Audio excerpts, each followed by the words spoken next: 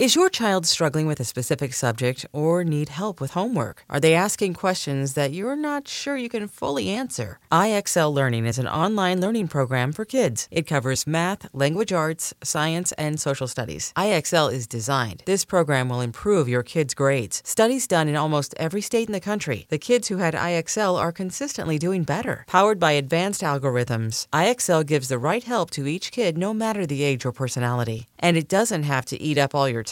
One subscription gets you everything for all the kids in your home, pre-K to 12th grade. So don't miss out. 1 in 4 students in the U.S. are learning with IXL. IXL is used in 95 of the top 100 school districts in the U.S. Make an impact on your child's learning. Get IXL now. And listeners can get an exclusive 20% off IXL membership when they sign up today at IXL.com/audio. Visit IXL.com/audio to get the most effective learning program out there at the best price. Knowing how to speak and understand a new language can be an invaluable tool when traveling, meeting new friends, or just even to master a new skill. But it's not always simple when you're bogged down by textbooks and structured classes. That's why so many people trust Rosetta Stone. Rosetta Stone is the most trusted language learning program, available on desktop or as an app. It truly immerses you in the language you want to learn, like Spanish, French, Italian, Chinese, and more. You won't just be studying English translations. The Rosetta Stone intuitive process helps you pick up a language naturally, first with words, then phrases, then sentences.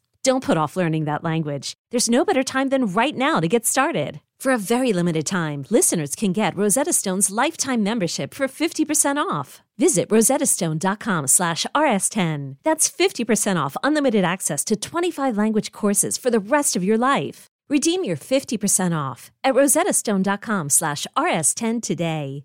Welcome to Unhappy Hour, the show where we bitch about all the things we love to hate every single week. I'm your host, Matt Belisai. I'm here in my home studio recording far, far away from my producer, Barry Finkel. Hi, Barry. Hey, Matt. It feels like we need to address, I don't really think the elephant in the room is the right term, but just address something that's probably on both of our minds, what? If not the world's mind. Harry Styles' Vogue cover. I'm so wet for it. How are we supposed to get anything done today, tomorrow, ever again? It really did stop me in my tracks this morning. It came out this morning that we were recording, and I'm still reeling from it. The first man to ever grace the cover solo of American Vogue. True icon. Just when you thought white men couldn't break another barrier, we did it. Yes, for white men. No, I was honestly thinking of that this morning, because on the one hand, you have like a white man who is like, okay, what barrier are we really breaking? But I do feel like to have a role model for people to see, like, you can still be a super cool rock star and wear a fucking dress on the cover of Vogue. Inspiring, TBH. No, I love it. Anyway, now that we're all hot and bothered, we can preview today's episode. We're going to kick things off with Worst Things First, where I shout about the stupidest, most ridiculous worst news of the week. After that, we're diving deep into the worst items on your Thanksgiving menu. Because yes, Thanksgiving is still a week away, but it's never too early to start shitting all over your mom's hard work. That is my life's mission. Also, we're taking the next 2 weeks off, so we got to get our list of awful Thanksgiving foods off our chest early. And finally, we got comedian, TV writer, and co-host of Crooked's Keep It, Aida Osman, as our guest complainer. We talked about everything from the bane of spicy foods to the joys of giant cereal bowls. And Aida cracked open a wine before we even started, so you know it's going to be a good interview. So let's get into it. Let's do it. Let's start the show.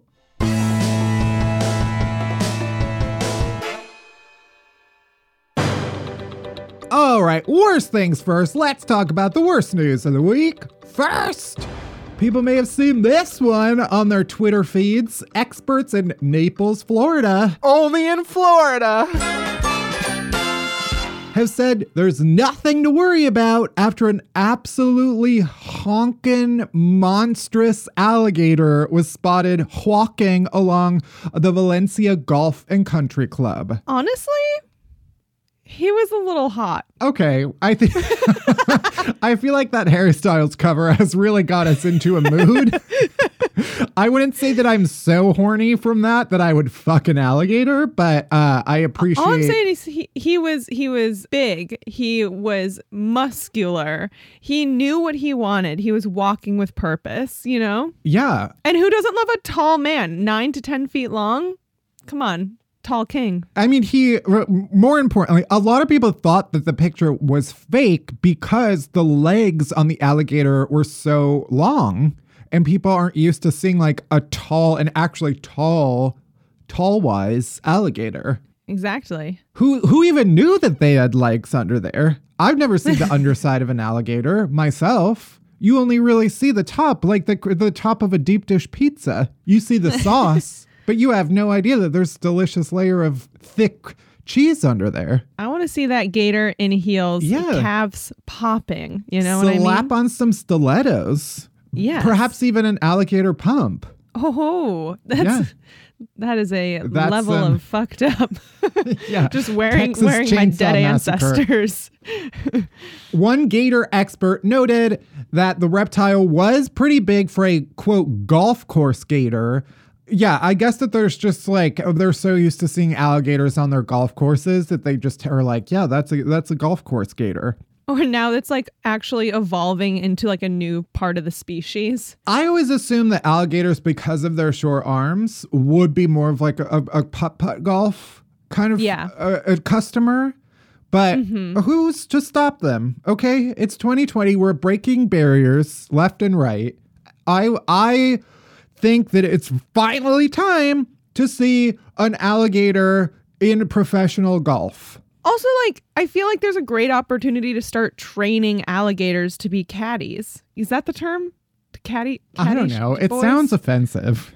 I know, but to be carrying around the bags, like, they're definitely strong enough. I feel like, you know, they're there, they're available, they're hanging out. We should be bringing them in to help. Yeah, why are there caddies? Golf is you're not doing any work to begin with. So why can't you just carry your own bag? It's like the least stressful sport, and then you need some like slave to help you carry stuff around? And a car to get around? This alligator, I feel like he should have been there to fucking chomp on some rich people. It's time. He's getting the socialism ball rolling and eating the rich. This is Karl Marxigator, okay? This is he read the Red Book and he's saying we're going to eat the rich. Next, new research published in the journal Proceedings of the National Academy of Sciences, okay, says female mongooses, or mongoose, as I will call them, which are not birds, contrary to popular belief. They're a type of angry ferret. Breaking news. New research suggests that they initiate warfare to try fucking rival men. Yes, Shiro. Typical conniving women. This is exactly what we don't need right now. So mongoose in general are like infamous for family warfare. They're like highly... Sopranos much? They're highly loyal to their birth families, and they often wage group warfare against other family clans. Love this. But researchers have long wondered why they actually fight one another. But now one theory based on almost 20 years of data suggests that at least one purpose for the fights is to allow females a chance to mate with opponent males. So, one researcher said, we think females play a role in inciting these conflicts to escape the males in their own family groups during the confusion and chaos of battle. So they were like, they'd literally start fights so that they could get away and fuck the enemy. I love this. This is a fantastic tactic. This is life lessons we can be learning from the mongoose. This is my new dating strategy. Just start throwing punches, and then when everyone least expects it, whip my dick out and start mating. Remember, kids, anything you see on the animal planet is fair game. You could do it in real life. They're so rapey. Yeah, almost animals. every animal. I remember one of my friends found out that like cats almost exclusively rape, and she got very upset and like couldn't look at her cat for a while. What? They exclusively rape? It's like because of the way that like cat genitals work, there's like no consent. It's like just force. Okay, well, that's disgusting. I know. This has been Science with Matt. Absolutely love this for girl mongooses. Girl power, start fights, and then get fucked. That's how you do it. Basically, they say because they're so like antisocial in general, they only stay within their own families. There's a high risk of inbreeding. Basically, it's like you can either fuck your cousin or like start a war so that you can fuck the neighbor. Honestly, I want like a whole show based off of this. I mean, that's basically like every reality show. I don't know. Yeah. Why do you think all of the housewives fight so much? It's to get dick. The female mongoose are strongly motivated to find mates in other groups. Quote, but it's really hard to do that because as soon as they come into heat, they get followed doggedly by a male in their own group. Typical brothers. The only way they can shake them off is to visit the neighbors and start a fight. Ugh. Anyway, shout out to those ladies. Strong, female, empowered monkeys. And finally, a New York woman who went to the Jamaica Bay Wildlife Refuge to celebrate her 30th birthday ended up traveling by foot, by car, and by subway, all to rescue a swan that had lead poisoning. No. Not worth it. There are plenty of swans. Not worth it. Let it die. No, I guess it's fine that she saved a fucking animal. While visiting the wildlife refuge, this woman spotted a swan who was alone in the grass on the side of the water. Okay, been me for the past 8 months. Just floating solo in the grass on the side of the water. So she approached it. She saw it was unable to walk or fly, so she did what any normal person would do. Wrapped the 17-pound bird. Shit me. 17 pounds? That's like 4 babies. 4 or 5 babies. And I don't want to... I had a dream about holding a baby last night. Oh, no. Yeah, I'm still afraid. I don't like how babies have that hole in their head that's not all closed up yet. Yeah. No, that's just... I don't want anything that I could accidentally, like, give brain damage just by denting it the wrong way. Anyway, so she did what any normal person would do. She wrapped the 17-pound bird in her jacket and carried it a mile to the refuge entrance. Okay, Iron Man much? Yeah, 17 pounds? She could carry a mile? I can barely carry my groceries across the street without my fingers turning purple. And this is a swan that is famously just like a hacksaw with legs and wings. Absolutely. But also, you know what I'm just realizing now? Very much Bjork vibes. Remember when Bjork wore the swan dress? I mean, yeah, it was one of the 10 most like famous fashion moments of the last century. So obviously I know. Don't ask me that like it's some obscure reference. Everybody knows the swan dress. This is my favorite part though. She carried it a mile to the entrance, and then a stranger was like, "Hey, we can give you a ride to the nearest subway station." What a dick move. Just be like, "Yeah, I guess we can give you a ride, but we'll drop you off at the subway." So then also, I'm sorry, but if I saw someone carrying what looked like a dead swan, I would not open my car door and say, "Come on in." We're also, rolling up during the windows. The pandemic. We're locking the doors. Yeah, this was like recently. So, yeah, if you see any person in New York, for anybody who has never been to New York, if you see any person walking down the street with any type of animal that's not a dog, you need to walk the other direction as quickly as possible. If anybody is out in public with an animal that's not a dog, they are a threat. This isn't quite the same, but the other weekend I went to Roosevelt Island. Mm-hmm. And I guess there's like a little cat sanctuary there outside. And I was like, what the hell is this? And we were like looking, trying to see if there were any animals in it or if they were all gone because of COVID. And there was a possum in the cat sanctuary, like in the cage. And I was like, are we saving possums now? Is this one of his way in. This possum deserves sanctuary? Why do you care about cats more than you care about possums? I didn't really care about cats. I was just curious if they were there or not. There's and really instead, no difference between a cat possum. and a possum, frankly. Hard agree. Except for the texture of the tail. Mm-hmm. And one has a pocket. I remember we saw a possum on the road, and famously they play dead. And my mom was like, don't go anywhere near it. It could be faking death. And I was like, its brains are on the gutter. We can see it is clearly dead and its body is mutilated. I think we're going to be fine. This is why I was trained from birth to be scared of everything.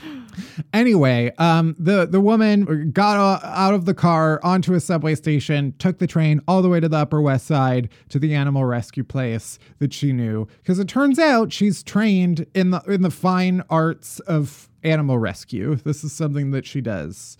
And the swan was treated for lead poisoning. How do you even get lead poisoning? He probably was living in like a pre-war building, the swan. That's right. Yeah, eating a lot of paint chips. Yeah. Or sucking on pencils that were made before like 1950.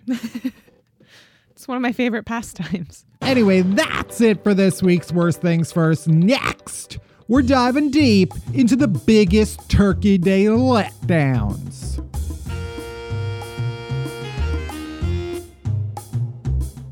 Deep dive, deep dive, deep dive, deep dive, deep dive.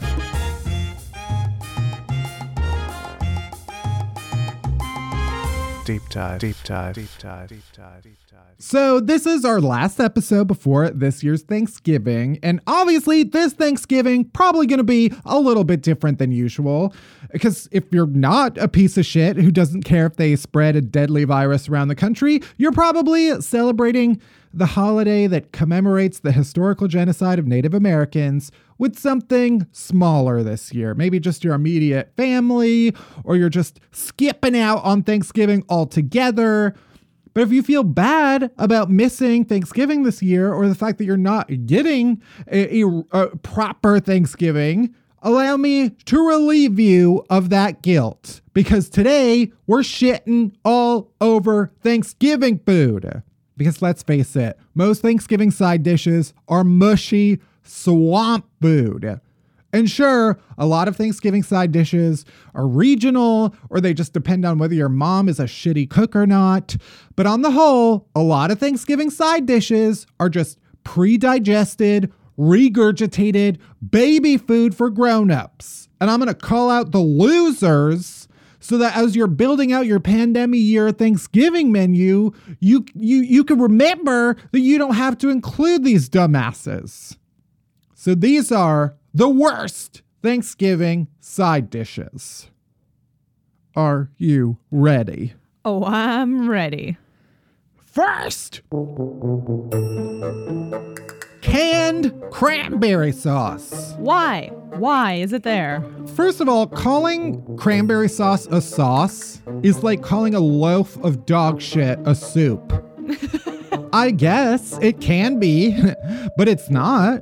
Any food that holds the shape of its container when you slurp it out of the can should not be consumed by human mouths. Any food that makes the sound slurp when you retrieve it from its container should not be consumed by human mouths. Any food that looks like it was created in a lab by a mad scientist who is developing a new energy source in an attempt to raise enough money to save his college from closure should not be consumed by human mouths. And yes, that is the plot of the hit 1997 film Flubber. Because yes, canned cranberry sauce is just holiday flubber. Next, stuffing. First of all, it's stuffing. It's not dressing. I know this is a heated debate, and it does depend on whether you actually put it inside of the cavity of the turkey or not. But like a reverse birth situation. Oh. I mean, eventually it does come out. Yeah. So you're not just putting it in. But I don't care. I don't care if you fashion it into a little jacket and tailor it custom to the turkey with a belt and a matching hat. It's not dressing. Dressing is what you use to make salad taste like not the ground. Is this what is happening here? No. It's stuffing. Plus, calling stuffing dressing makes it that much more confusing when I employ the white people ritual of squirting ranch all over those turkey titties. Your family does that? No, but it sounds good. It does. I'm just like, that is a dressing. Stuffing is not dressing. Agreed. I think it's that is like a regional thing. I think in the South, they call it dressing more than stuffing, but it's stuffing. Okay. That being said, any stuffing that actually goes inside of the bird is satanic. Anything baked inside the whole of an animal, objectively demonic. And it's soggy. It just gets soggy as fuck. Would you eat a cornbread dildo if I had it inside my anus all day? That's actually a bad example because obviously you would. Yeah, I feel like people would pay for that. I would eat it. The point is, stuffing should not be wet. And that's what you're getting when you stuff it inside of a turkey. Next, green bean casserole. Green bean casserole is what happens when you leave a Tupperware container of vegetables in the back of the fridge for too long. Green bean casserole is what I imagine chlamydia looks like under a microscope. Green bean casserole is what grows at the base of an abandoned lighthouse. It's just mucus. It's barnacles. Broccoli casserole is objectively way better because broccoli and cheese is like PB&J. They're meant to go together. Green beans and cheese is just like you're trying too hard. You're forcing this relationship. We all know you're going to get divorced. Let's just be real. We were at the wedding. We saw Cheese looking at how good broccoli's ass looked in his tuxedo. We knew he was leaving green beans for broccoli. That is the relationship that we want. Broccoli and cheese, not green beans and cheese. I like when broccoli is like a little like crispier, you know, but even when the broccoli gets soggy, we're getting into dangerous territory. That's my main issue with any sort of like veggie casserole is I don't like the sog. It depends. It depends. This is also, it depends on what you're raised with and used to. Most people, I think, are used to a green bean casserole. My mom always makes a broccoli casserole, which she insists on making with frozen broccoli, which I think preserves some of the crunch a little bit better because you're biting into the freezer burn. Right. That adds a nice little flavor to it. It's a little seasoning. Freezer burn is as much seasoning as your family puts into your food. I know. I've been thinking of like, what am I going to make for Thanksgiving? I might like blow them away by adding salt or pepper. Kill them all. Oh, no. Let's see. Next, mashed potatoes. Whoa. I know. This is one of my more controversial ones. I'm just sorry to say, you're not the star of the show, mashed potatoes. Oh, okay.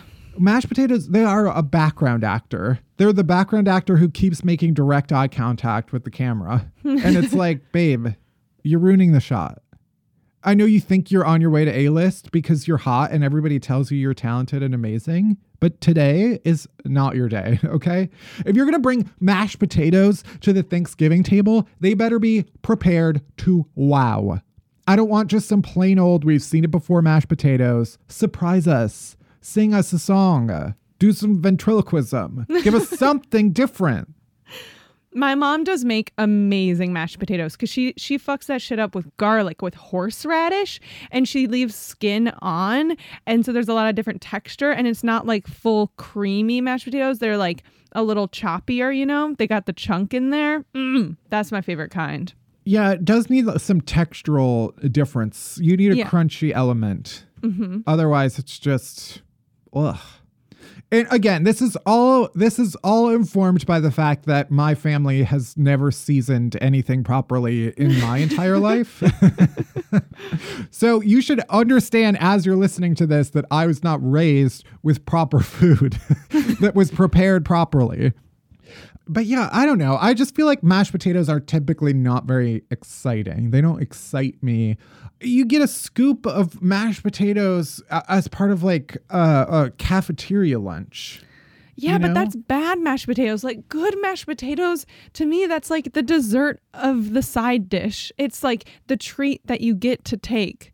Like I don't let myself eat mashed potatoes very often because they're so bad for you. But when I do, like, oh my God, I crave mashed potatoes. Like on a weekly basis. Well, everybody knows that the dessert of Thanksgiving dinner is sweet potato casserole. I mean, yeah. Speaking of sweet potato casserole, actually, I love sweet potato casserole. My problem is when they're topped with toasted marshmallows. That's the only way I'll eat it. Where are we? Sleepaway camp? Am I blowing a camp counselor behind a pine tree and getting sticky sap all over my knees? No. Then why in the sweet fuck are we toasting marshmallows and putting them over sweet potatoes? I'm just not a fan of the like mush on mush combination, which is what I call sex. And that's the scientific term for it. Mush on mush combo. If you're going to make sweet potatoes into dessert, which is what a sweet potato casserole is and why I love it, you need some crunchies on there, like a praline, pecans, sugar. That's it. Dust that shit on top. Next! Mac and cheese. I know we talked about mac and cheese. We have, and this is going to absolutely destroy our other producer, Melissa. I won't be surprised if we put this episode together and then suddenly she cuts in here with her own mic and starts just talking about mac and cheese and how great it is, because she might quit, honestly. I know we've talked about it. It is a staple in a lot of people's Thanksgiving meals. I think especially in the South. I've never had it on Thanksgiving. It feels unnatural to me on a Thanksgiving plate. It's like showing up macaroni and cheese on a Thanksgiving plate is like showing up to a wedding in a t-shirt and jean shorts. Oh, like, sure. I'm glad you're comfortable. It looks like you're having a good time, but you're embarrassing yourself and you should have come. This is not your time. Okay. You know what I just realized? What? I think I know why I don't like Thanksgiving food. And it's because in my house where we keep kosher, when we have the turkey, you can't be cooking with dairy. So there's no dairy. And that's what makes all of these foods good, like mac and cheese. True. I mean, dairy. Yeah, I can't imagine anything without it. Yeah. My condolences. Sorry, just had a little bit of a breakthrough. Gonna have to talk about this with my therapist later. Now you don't have to. Yeah. And finally, dinner salad. No place on the Thanksgiving table. Thanksgiving is about coming together responsibly, sitting around a table and agreeing that salad on Thanksgiving Day can eat shit. Salad is a placeholder food only. I think salad in other contexts is fine, but Thanksgiving? No. The point of salad is to say, see, I'm a healthy boy who eats his vegetables and doesn't struggle to breathe when walking up a flight of stairs. But that pretense is gone on Thanksgiving. Chairs turn into beds. We as a nation fly a balloon of Charlie Brown in front of a dying department store to say, you don't have to eat salad today. That's what this holiday is about. Hell yeah. All right, you know what? Now Thanksgiving is actually my favorite holiday, because fuck salads. So this year, set yourself free. Eat whatever you want. This year, more than any year, you create your perfect menu, and then you gobble it down like the slutty little turkey whore that you are. And that is it for this week's Deep Dive. Next! We got Aida Osman on the pod right after this commercial break.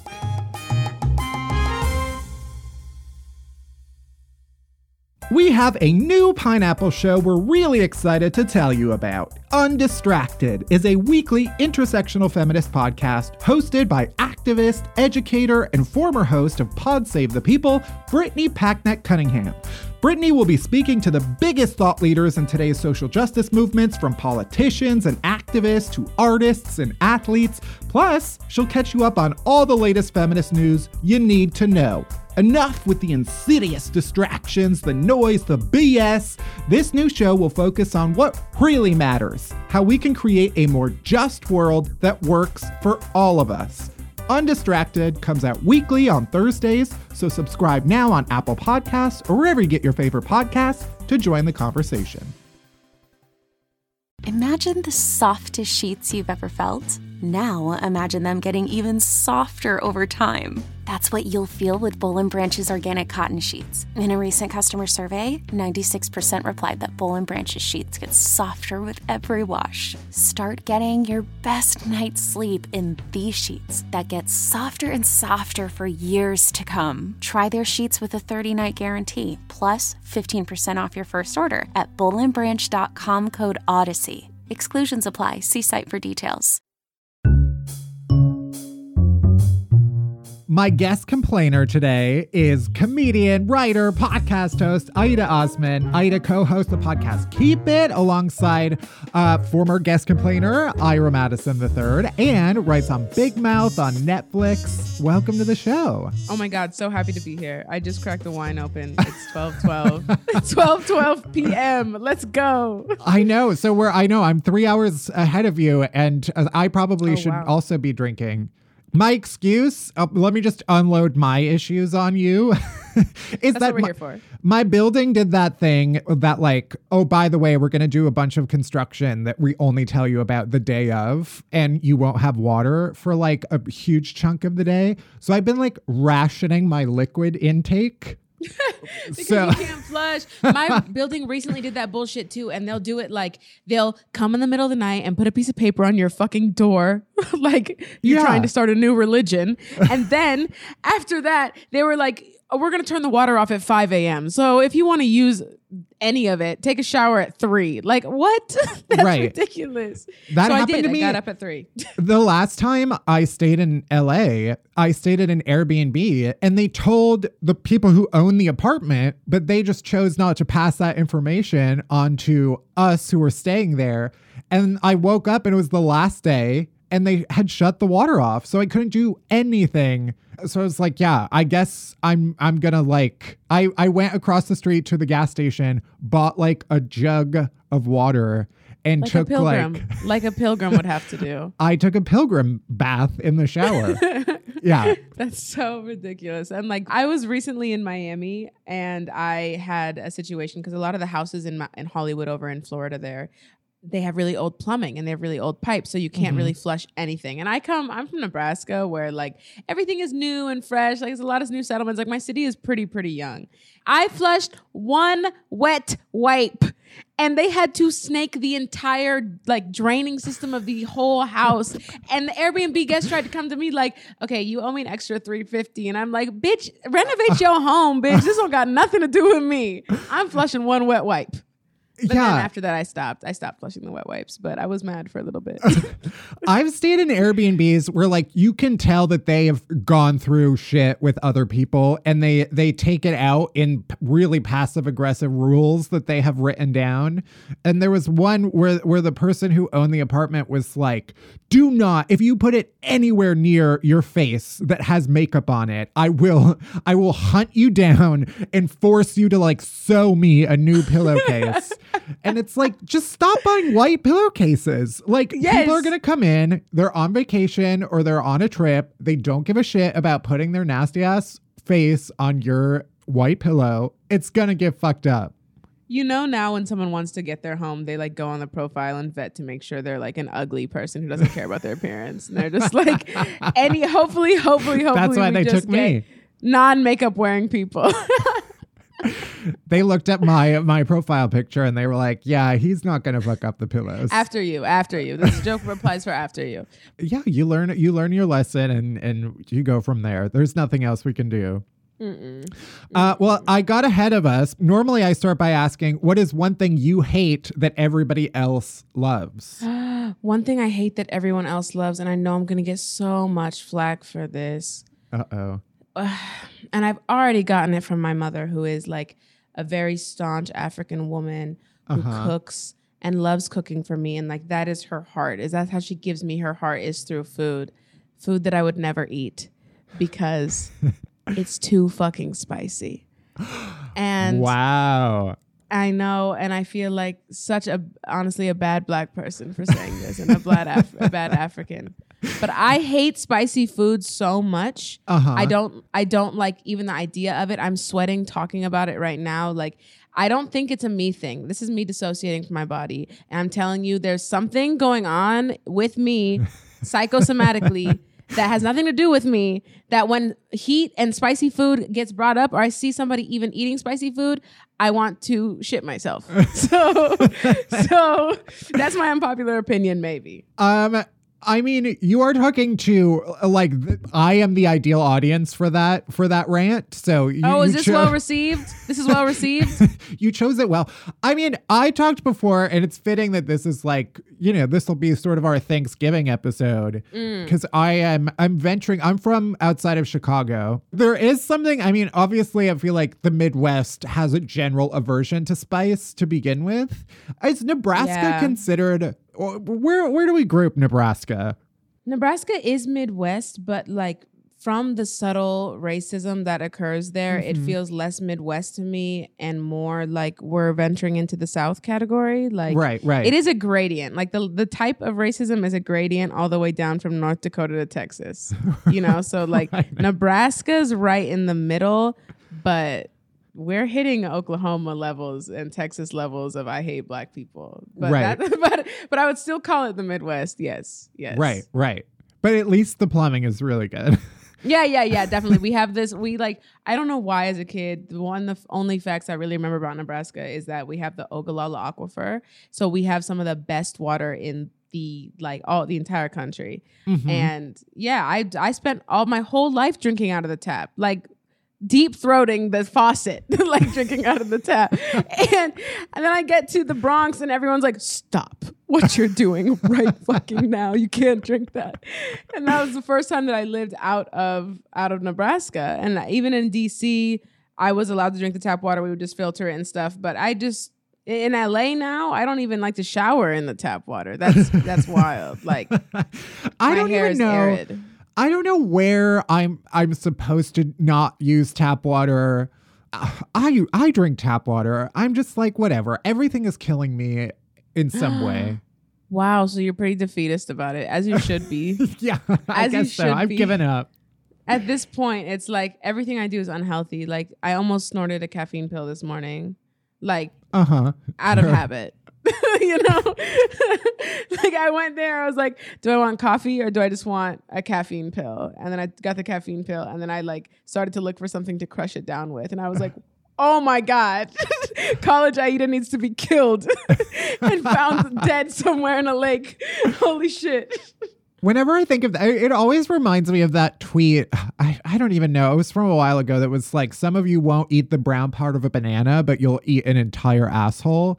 And it's always like that to me is the vibe whenever I'm like, am I going to drink tap water? Yeah, I've put worse things in my mouth. So yeah. Oh no. There's shades.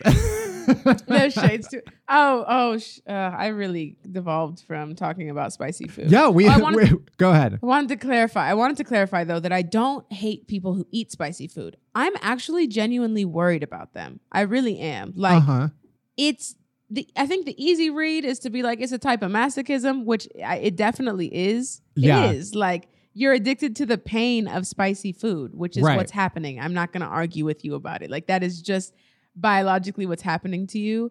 But like, why don't you enjoy tasting your food either? Right. Like, there's so many things wrong with it. Like, I love spice. I love something that like has flavor. Kick. I like kick. Right. I don't like spice. But when it gets to the point where it's like you can no longer taste the food because your mouth is in like SOS mode. No. We can't. No. Or like when you can feel the phantom booty pains that are coming. Like, your booty remembers the last time, and now it's preparing, like it's all clenched up while you're eating this taco. Like, that's what makes you happy? That's insane to me. I just don't get it. I will personally not get it. Like, okay, Beyonce, when she had that lyric, I got hot sauce in my bag, swag. Look, she said that after releasing an album about her husband cheating on her. Like, it was just in like a time where she liked experiencing pain. And I have to acknowledge that. Yeah, she's from Texas, yada, yada, blah, blah, blah. But I'm not going to just skip over that connection. Girl, what's wrong? Why do you need to feel sad all the time? That's true. You're avoiding it. I remember because that was around 2016 and Hillary Clinton tweeted something about having hot sauce in her bag and everybody was like, uh-oh, Hillary's doing her thing where she like tries to relate to the children. And Don't then get me started. Don't get me started. But there were all of these photos of her like historically pulling out hot sauce. It was like she turns out actually puts hot sauce on everything. And she said, bitch, I got receipts. You better wait. But perhaps something is on the same line of there's some masochism there, I think. Definitely. Yeah. Beyonce and Hillary have a lot in common. I can't believe, cheating partners. Right. I can't believe that Hillary had those photos. Wow. Yeah. I love that. She said, I'm not new to this. I'm true to this. Wow. And, but like, this is another complaint that I have. And again, I preface every complaint with a qualifier that I love and respect these women, but I see the fuck shit. Hillary doing that's fuck shit. Kamala going on complex sneaker shopping to buy some fucking Converse that say 2020, Madam Vice President, that's some fuck shit. And then like AOC going on Desus and Mero 2 times. Go write a bill. AOC, I love you, but stop trying to be in pop culture. I'm done. I just miss when politicians had nothing to do with us. Right, That's right. what I miss. But I also love and respect them. Anyway, so we're like eight. I've lost count of how many months we're in quarantine. I still say we're like, I'm in quarantine. It seems like that term is now like pretty loose. Wow. Well, here, I have a very unique situation of I didn't really start quarantining until a month ago. Okay. That sounds bad. Not because I'm a rascal or a menace or canceled. But like, but because I was in quarantine pods with friends. Like the moment quarantine started, my friends and I all went to India. We got a house. Like 7 of us stayed there for maybe 2 months, like an Airbnb, which ended up being really cheap because Coachella country is hurting and was hurt. Like the Airbnbs there were so dirt cheap, it was embarrassing for them. But we stayed in a beautiful, beautiful home, stayed all together. And then we continued to do that as long as the quarantine was getting pushed. We were like, okay, let's get another house. Okay, let's go to Palm Springs. Okay, let's go. Like, and we just kind of stayed in the California area. And then now everyone is like tired of each other. So like, let's go back to our apartments. So that didn't start for me until mid-October. And now I'm starting to feel the mania that everyone was feeling back in like April and June when I was lounging by a pool with my friends. Like, I love quarantine. And now I want to kill myself. And all I've done is take the trash out 3 times. That's literally it. And you're in LA, which is like, do people get seasonal depression in LA? This is my first year without seasons. You'll find out. Yeah. This is my first seasonless year. Like I'm looking outside and it's November and I'm used to like getting snowed in during this time. You know? How do you know when you're supposed to be depressed if the weather isn't like cueing you? Yeah, and daylight savings got me all confused. I don't know how that groundhog about to feel in February. Like I really have no idea what's going on. It's sunny and beautiful. It's been chilly recently and I'm just being in LA for like a few months, I'm turning into a massive bitch. Like I need a winter coat if it steps below 70. If I have to go outside and if there's any nip in the air, like I need a scarf. It's so embarrassing. Right. I mean, so embarrassing. There was another tweet that was like LA like under 70 degrees is colder than like New York under 40 degrees. That's just, there has to be some science to it. I was thinking about it, like, yeah, is there something about like the humidity or something where it like feels colder just because the air is like, I don't know. Dry as fuck. Right. It does scare me like how much I know that I would become like super LA the second I moved to LA. Like I just know. I know that is in me. Yeah, like I'm fully vegan now. Yuck. I'm fully vegan. It's like, what's your name? What's your sign? And I just realized I'm so impressionable. But it's culture. Like, you can't help but kind of adapt to the people around you. Like, you get molded by the people around you. And I literally came to LA being like, horoscopes are stupid. Zodiacs are stupid. You guys are all fucking stupid. But then I got here and I was like, wait, this is just shit white men don't like. Of course I love it. True. True. So what's your sign? Man? I'm a Leo sun and a Virgo moon, maybe? I don't remember. You know what? That pops out. I'm not finna lie. That pops out. The Leo in you pops out.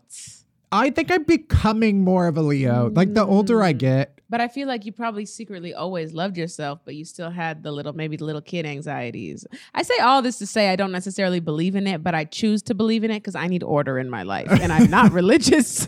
So this is the only faith-based system that I can adhere to because it's fun and it's prettier than Islam. So I love being able to like blame the stars on problems. I still don't entirely understand what like Mercury being in retrograde has to do with like my life. Retrogay. He's like an every time homo. It's in retrograde. That sounds much better to me. Yeah, like if I hit up my old girlfriends, I'm in retrograde. That's not my fault. Like it's just the moon and the stars making me hit up my old exes. I can't help that. We've all been living in retrograde for the last 8 months. Oh no. That made me think of like one of the many things that I hate about this pandemic is that it has stopped me from creating new awkward memories. So I'm forced to relive the old ones. That's what that reminded me. Retrograde. Because I'm just like, you're talking to a mutually anxious person. All I do is overthink shit. All of the like awkward dates that I went on just before quarantine started, that I'm like, usually that would live in my head for like a set amount of time until the next awkward memory. And I haven't been able to replace it with new awkward memories. That's why I'm just going to get like a new boyfriend or get pregnant or something because I need a life crisis right now so I can stop thinking about other shit.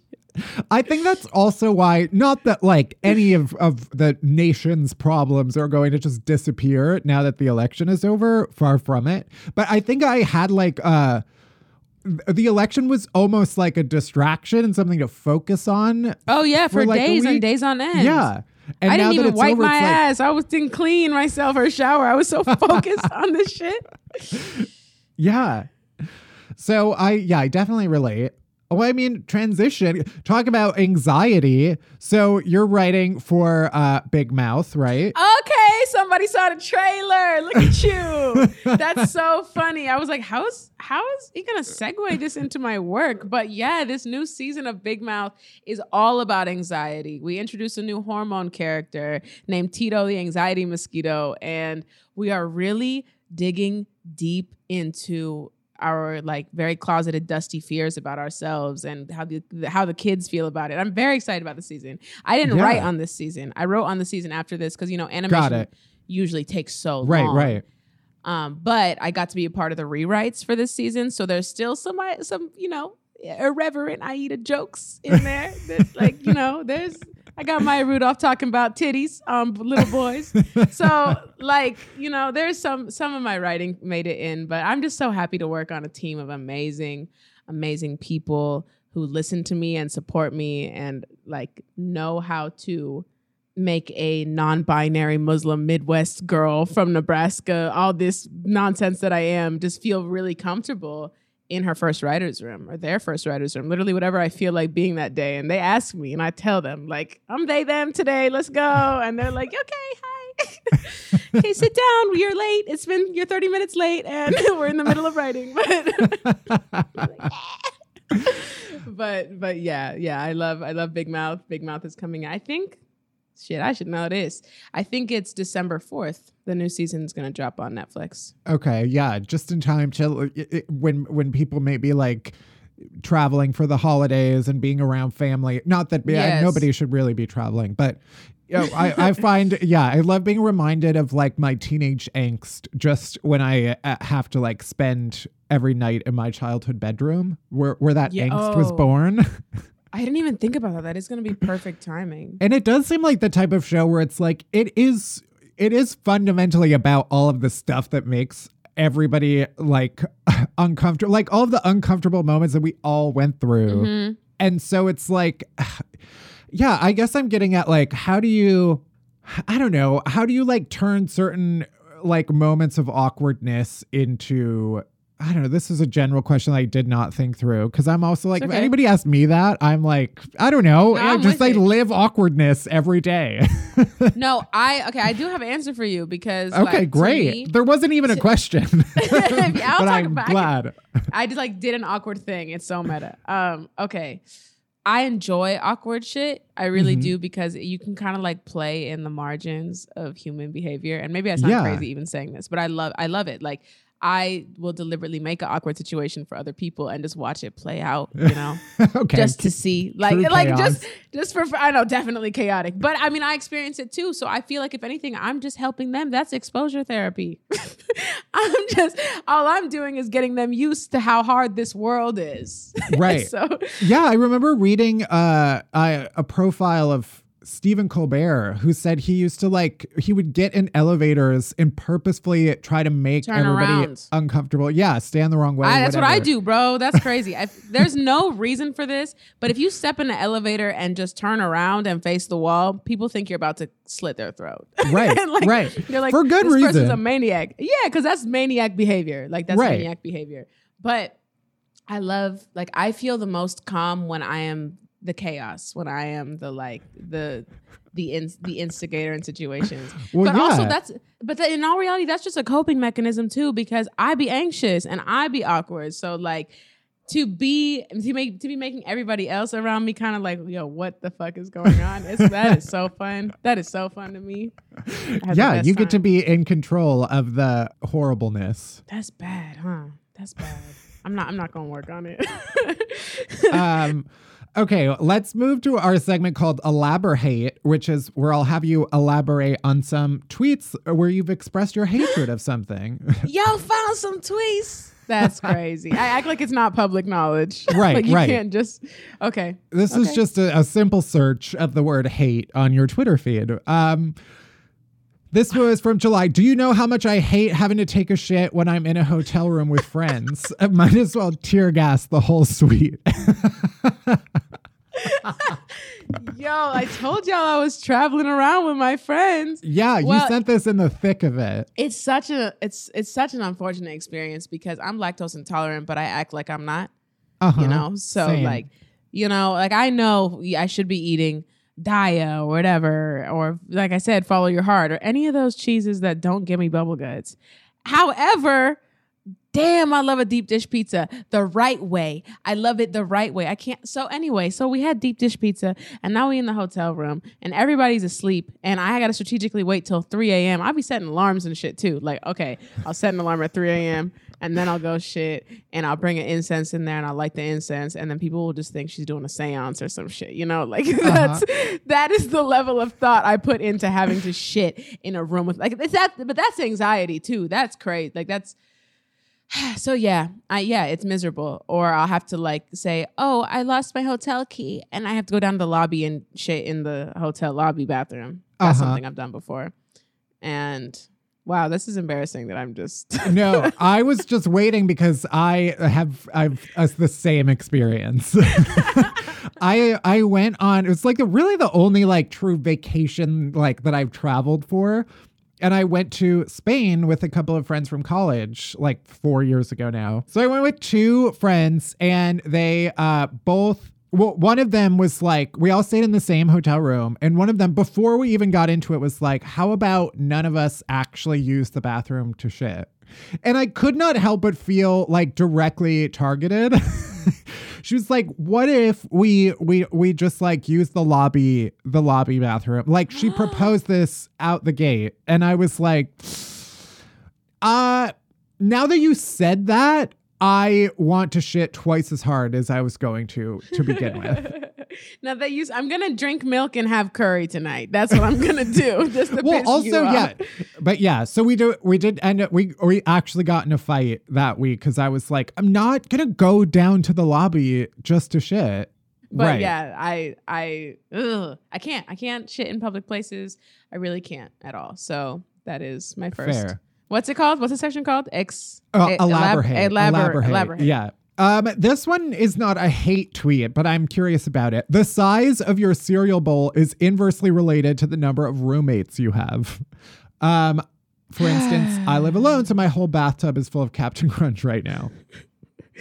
That tweet I debated for a couple hours. Because first of all, it requires like more thinking than it should ever be on the timeline. Like if you don't just tweet this pussy joke and go, bitch, I'm done with but I was sitting, it's my first time without roommates, and I couldn't find a clean bowl, so I grabbed like a mixing bowl, like a KitchenAid mixing bowl, and I was like, fuck it.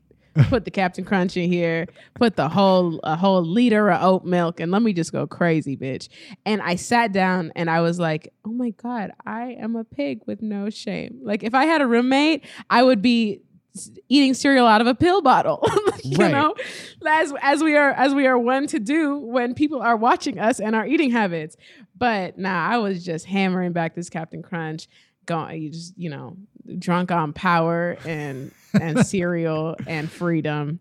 And I was like, this is definitely what my ancestors wanted from me. But immediately I made that observation of like, yo, roommates keep us in check as far as eating habits are concerned. Or maybe that's just me and my little food addiction speaking for me, but definitely, it's inversely related. No, I feel that. I think once you realize like any receptacle can hold any amount of cereal that you are feeling in the moment, that's the beginning of the end. Before we let you go, where can people find you and your work? Well, I would usually be like, come to the Hayworth. I got a comedy show or what, right. But, you know. So yes, Big Mouth is coming out that on December 4th. Tune in because it's going to be a lot of fun. Then after that, so I wrote on Betty for HBO. They're in production right now. So be looking for season 2 of Betty. And if you haven't seen season 1, get on HBO Max, which is that girl. HBO Max is that bitch and a half. She's number 1. Love HBO Max. Oh, I'm on Twitter. At Shut Up Aida on all social media. If you like, midday, early morning dick jokes, I'll be there. Always. And then most importantly, every Tuesday, we release another episode of Keep It at Crooked Media, where me, Ira Madison III, and Louis Vertel just really talk shit about pop culture. And, we try to make it smart. We talk about politics every once in a while, but usually it's just like about how Joaquin Phoenix is wilding that week. But come through. It's a lot of fun. And we're all gay people from the Midwest. So fuck it up. It's beautiful. And now Ira got permanently banned from Twitter, so you're going to have to listen to Keep It. That nigga is wildin'. He is out of his damn mind. He pretended to be Beto O'Rourke and tweeted, if Texas goes blue, I'll drop my nudes. And I'm telling you, the amount of people who truly believe this was real, like I fully bought it at first. I did too. I quote tweeted it and made a joke off of it as if it was really Beto. And then I realized, no, my own podcast co-host duped me. So yeah. I saw it now. It's like, yeah, that makes sense. I think he would tweet that.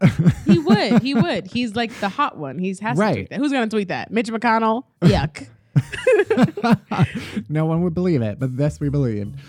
Anyway, well, thank you so much. I can't wait to see all of the things that you've done. And I hope the wine went down so easy. I mean, I feel like the progression through the podcast where I get drunker as we talk is heard and felt. So. It was amazing. All right, we're almost there. We're almost at the end of our show. But first, our chasers. Chasers are the good stuff that helps all the bad shit go down easier, starting with Do Better White People, where we highlight some anti-racism resources and other actions to take to make our world a little better. Barry, what are we highlighting this week? This week, in the spirit of Thanksgiving, and also it's just an organization I've wanted to talk about for a while, I wanted to talk about Universe City. It's in East New York in Brooklyn. And basically their mission is to build a food sovereign city in East Brooklyn because, I don't know if people know this. I think it's common knowledge, but like there's a ton of food deserts in New York, and it disproportionately impacts people of color and low income households. And so Universe City. They do a lot of like urban farming using a technique called aquaponics, but then because of COVID, they have kind of shifted what they have been able to do. And now they work a lot on food distribution. And so there's a lot of great opportunities to volunteer, which I'm going to look into, and also to donate.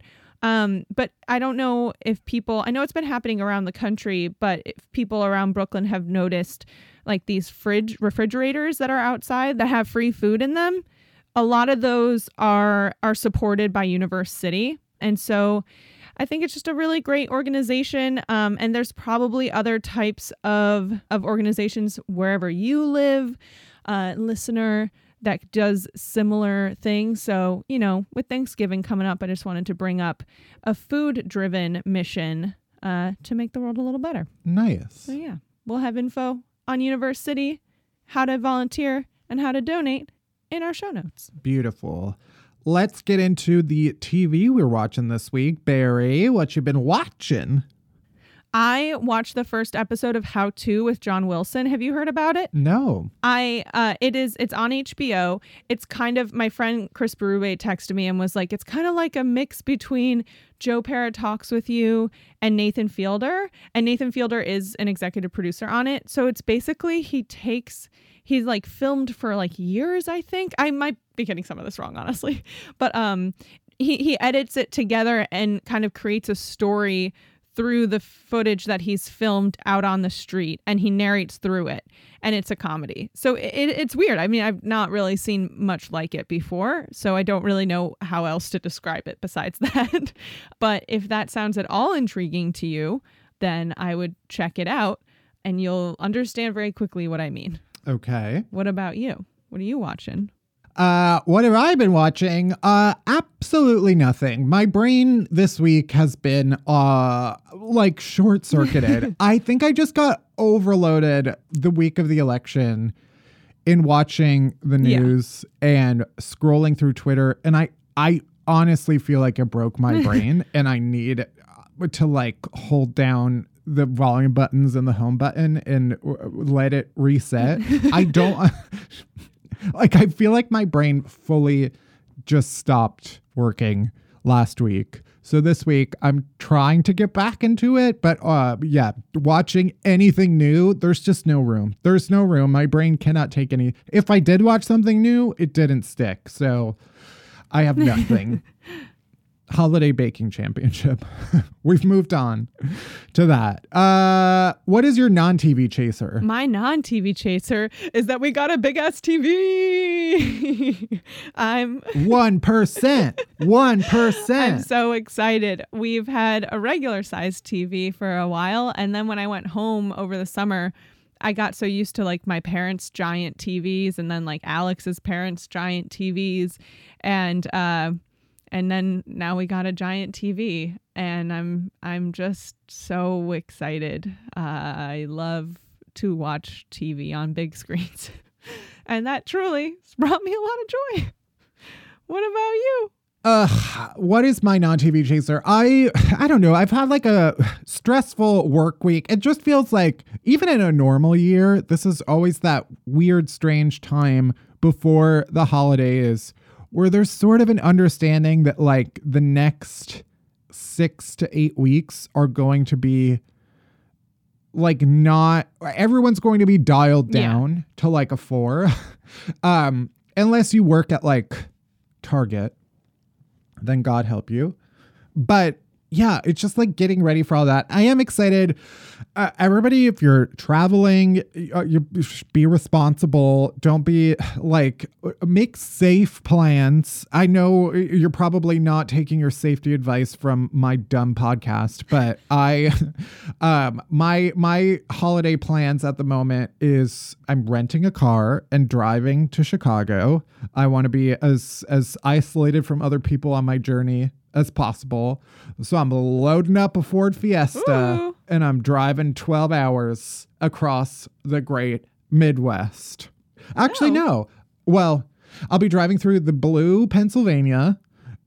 By that, I mean Philadelphia and then the rest of Pennsylvania and then Ohio and I don't know, Indiana? Yeah. Those are Never the seen a map. It's amazing that you drive 12 hours and you really just go through 3 states. Right. So pray for me on this journey across our great nation. Hopefully I survive that trek. And more importantly, hopefully I survive the entire month that I will be staying at home. And I'll be, next time you hear me, I'll be recording from my childhood bedroom. Yeah. Right where I was born. And we will be taking a couple weeks off, but also still recording while you're there. And I'm excited for the fresh levels of complaining that you're going to need to get out from being in that scenario. I think it's going to be really good for the podcast We'll and see. really bad for your mental health. Oh, God. We'll see. Anyway, on that note, thank you for listening to Unhappy Hour. You can head to Apple Podcasts, Spotify, Stitcher, wherever you get podcasts. Hit that subscribe button and then rate us and review us, but only if it's nice. I don't want to hear your shit. Unhappy Hour is a production of Pineapple Street Studios. It's produced by Barry Finkel, Melissa Slaughter, and me, Matt Belisai. Special thanks to Jenna Weiss-Berman and Max Linsky. Our music is by Hansdale Sue. You can bother Barry at Finkelberry Pie. You can worship me at Matt Belisai. You can follow Unhappy Hour Pod on Twitter for all the latest podcast buzz. You can leave us a voicemail on our rant hotline, and we may use it in a future episode at 601-600-RANT. That's 601-600-7268. And that's it. That's everything. Thank you for listening. See you in a couple weeks when we're back after Thanksgiving. Bye-bye. Flintstones. It's the Flintstones.